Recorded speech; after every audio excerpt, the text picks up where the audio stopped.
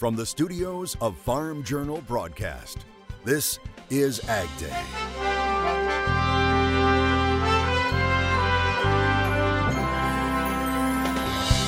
Calving in extreme cold. And it's just hard on people, it's hard on livestock, it's hard on machinery. We check in with one Montana rancher about how things are going this winter. Getting the most out of cover crops. How do we get that cover crop integrated into a system without inhibiting yield overall?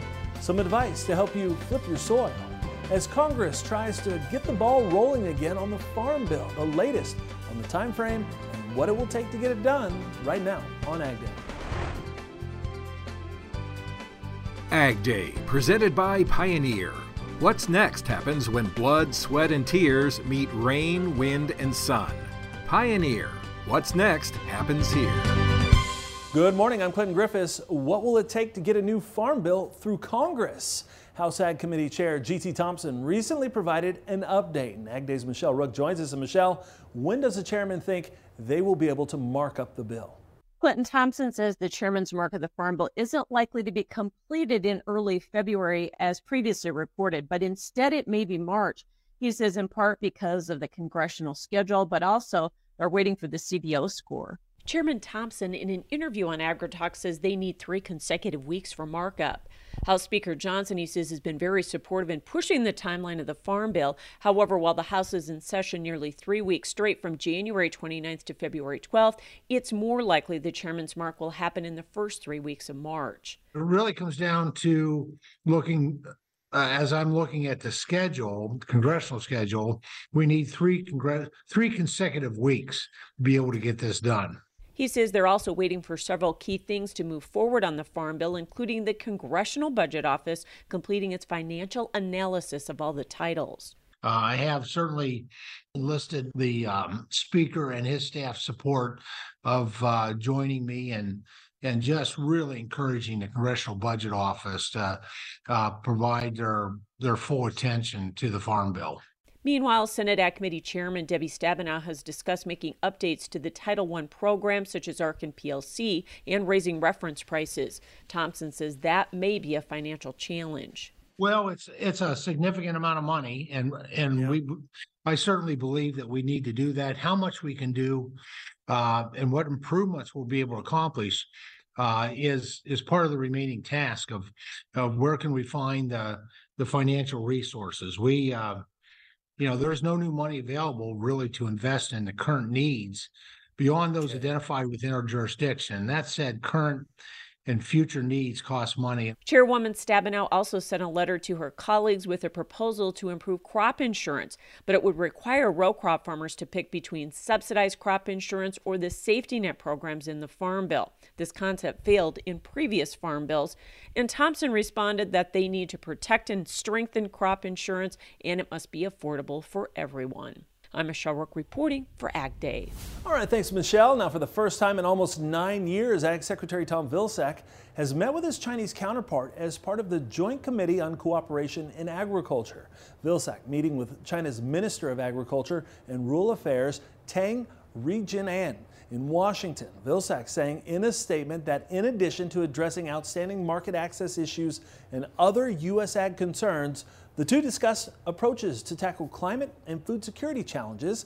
Vilsack said he emphasized the importance of an enabling environment for innovative technologies and practices in an effort to ensure productive and sustainable ag systems and to facilitate trade. Now, on Friday, USDA announced a soybean sale to China of almost 11 million bushels.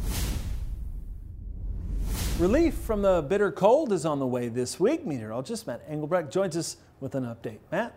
As I look ahead to our Tuesday and Wednesday, so we're starting to flip the script. To start January, it was all about the cold air and the snow. But as we transition into our Tuesday night and our Wednesday, you can see a pocket of warm air. Now you can just see it with the rain and snow line. The snow line basically retreating back up here into Michigan and Wisconsin, and it will continue to push to the north and to the northeast, meaning anything that comes through, and we're expecting a couple of systems to come through both Wednesday and into Thursday, spreading ample rainfall in and across the United States. There is some concern the flooding potential with these next two systems. That air is going to be a little bit warmer, but also the ground is now frozen for a large portion of not only the plains but also the Midwest, and that's where we may see the potential for some flooding with that frozen ground.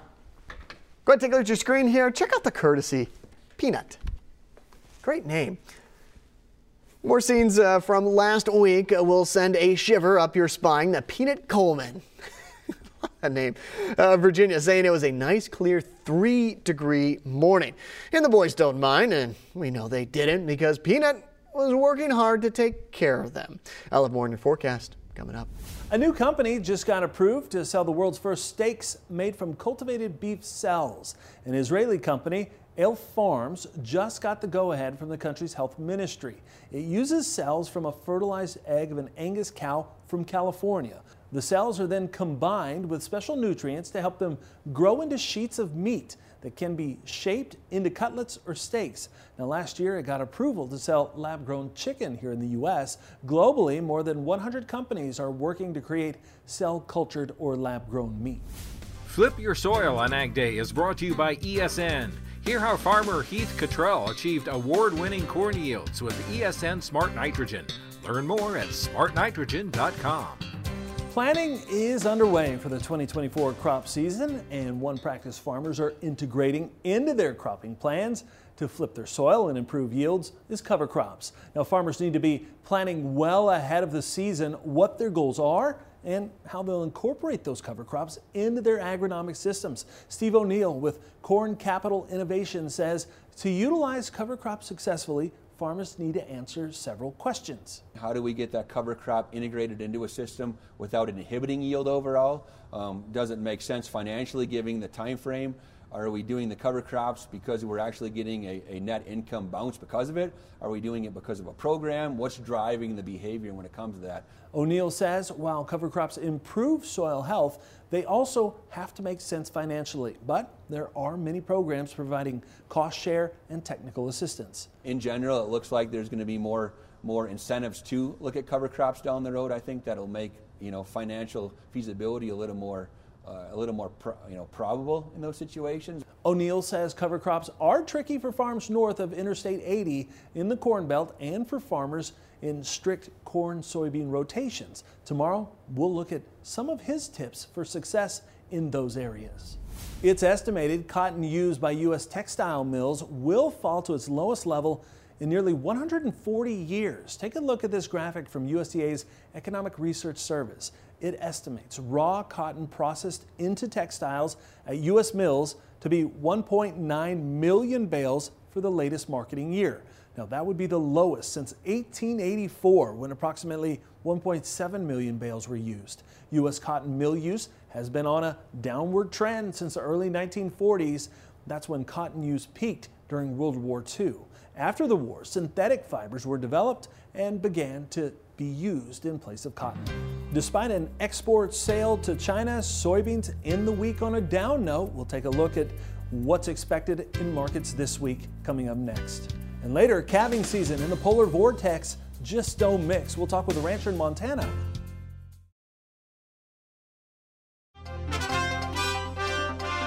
Bayer is introducing a new operating model and says there will be staff reductions. The German-based company calling the new model Dynamic Shared Ownership. It says the aim is to make the company more agile and significantly improve its operational performance.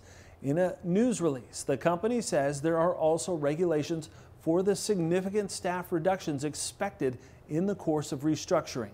It says the job cuts will be implemented over the coming months and will be completed by the end of next year. It also says the cuts will include employees in management. It did not provide an exact number of jobs being cut, but Bayer currently employs around 22,000 people in Germany.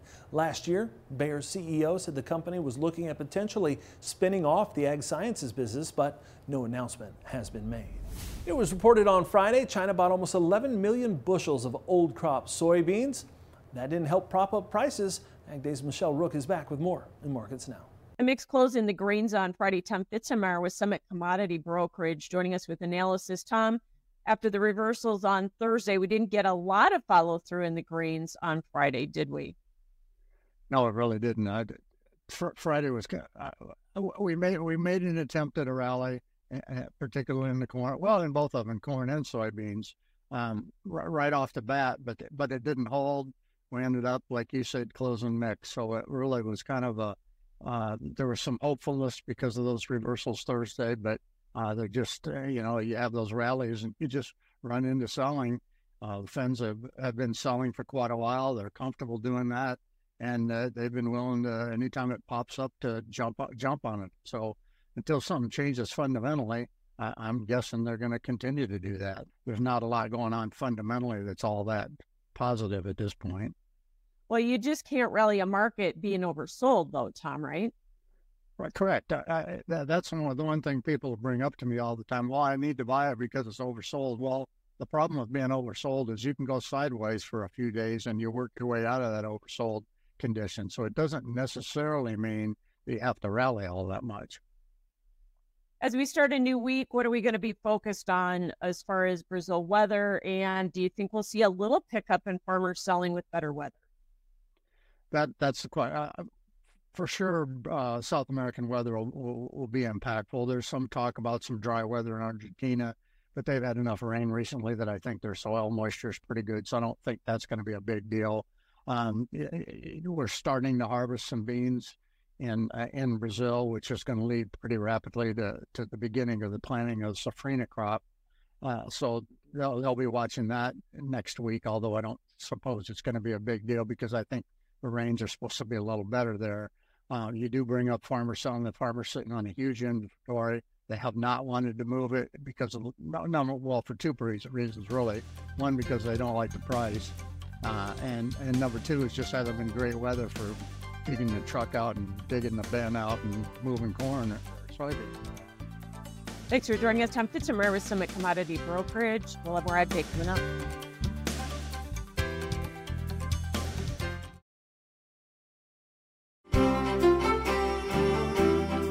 Yeah, for the rest of our Tuesday, again, the big story is going to be that transition from the cold, the extreme cold, to the warmer. And we're kind of taking it right in the middle of January, two halves. The coldest to start, warmer to end. Now, here's a look at the jet stream. The overall pattern is going to favor what we'd call kind of this Bermuda high, back down here, the bottom right-hand corner of your screen, strengthening or at least holding its strength through most of the week, Tuesday, Wednesday, and Thursday.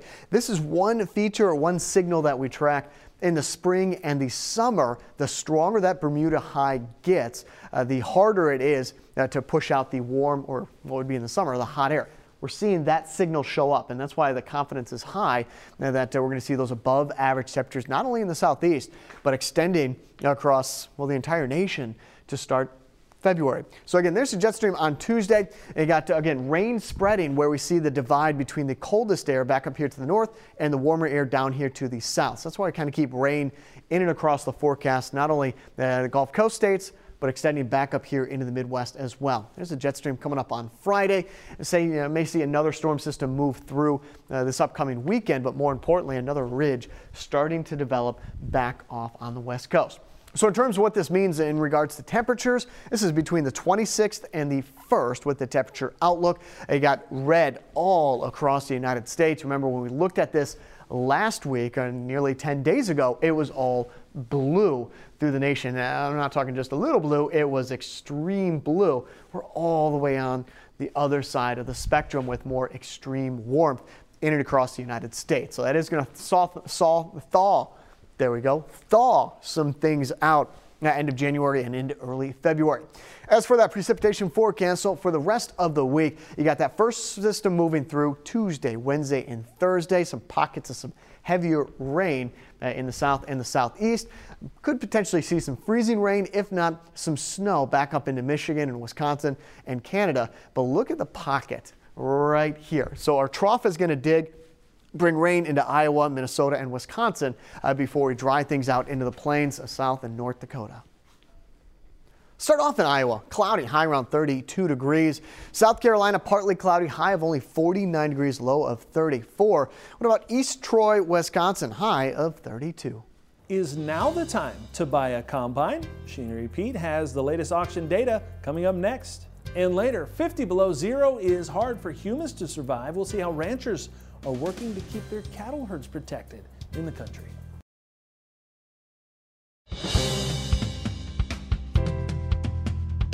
Machinery Pete is already looking ahead to harvest season. He's back this week with a look at prices for used combines. All right, folks, let's talk the used combine market here. Saw some really fascinating data coming out of 2023 into 24 here. I think the current soft spot in the market, or the buying opportunity if you're looking to buy, is in that 6 to 10-year-old range, which it usually has been the case over my 34 years. Now let's take a combine in that age range, a John Deere S670. Of course, made from 2012 to 2017. Average auction price last year was down 23.9% to $100,871, down from an average of $132,482.22. Actually, the average price on an S670 had risen the past 2 years in 21 and 2. Now, different story if you go one class older. John Deere 9770 STS, of course, pre-def, made in 2007 to 2011. Last year, the average auction price on 9770 only fell 3.9%, down to $78,228. And just like the S670, the previous 2 years, the average auction price had gone up. Now, if we go back to the S600 series in that soft spot, 6 to 10-year-old, give or take, average auction price on S690s last year down 19.1% to $119,394. S680s also down, similar percentage, 19.6%. Average price $108,984. Now, interestingly, the smaller class, the S660, down only 1.5%. Average auction price $137,063. So actually, John Deere S660s far outselling S670s, S680s, and S690s at auction. Of course, a lot of demand for those smaller class combines. Now, if we hop up to a newer model, John Deere S780, of course, made from 2018 up through 2023 there, saw a huge explosion in numbers sold at auction last year, almost a 400% increase. But surprisingly, the average auction price only fell 15.5%, down to $293,060. All right, thanks, Greg. Well, it sounds like a warm-up is on the way.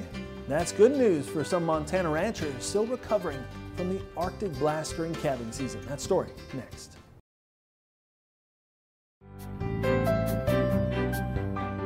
There's a post going around social media the past couple of weeks saying anyone who has livestock, don't talk to them right now because they're in a bad mood.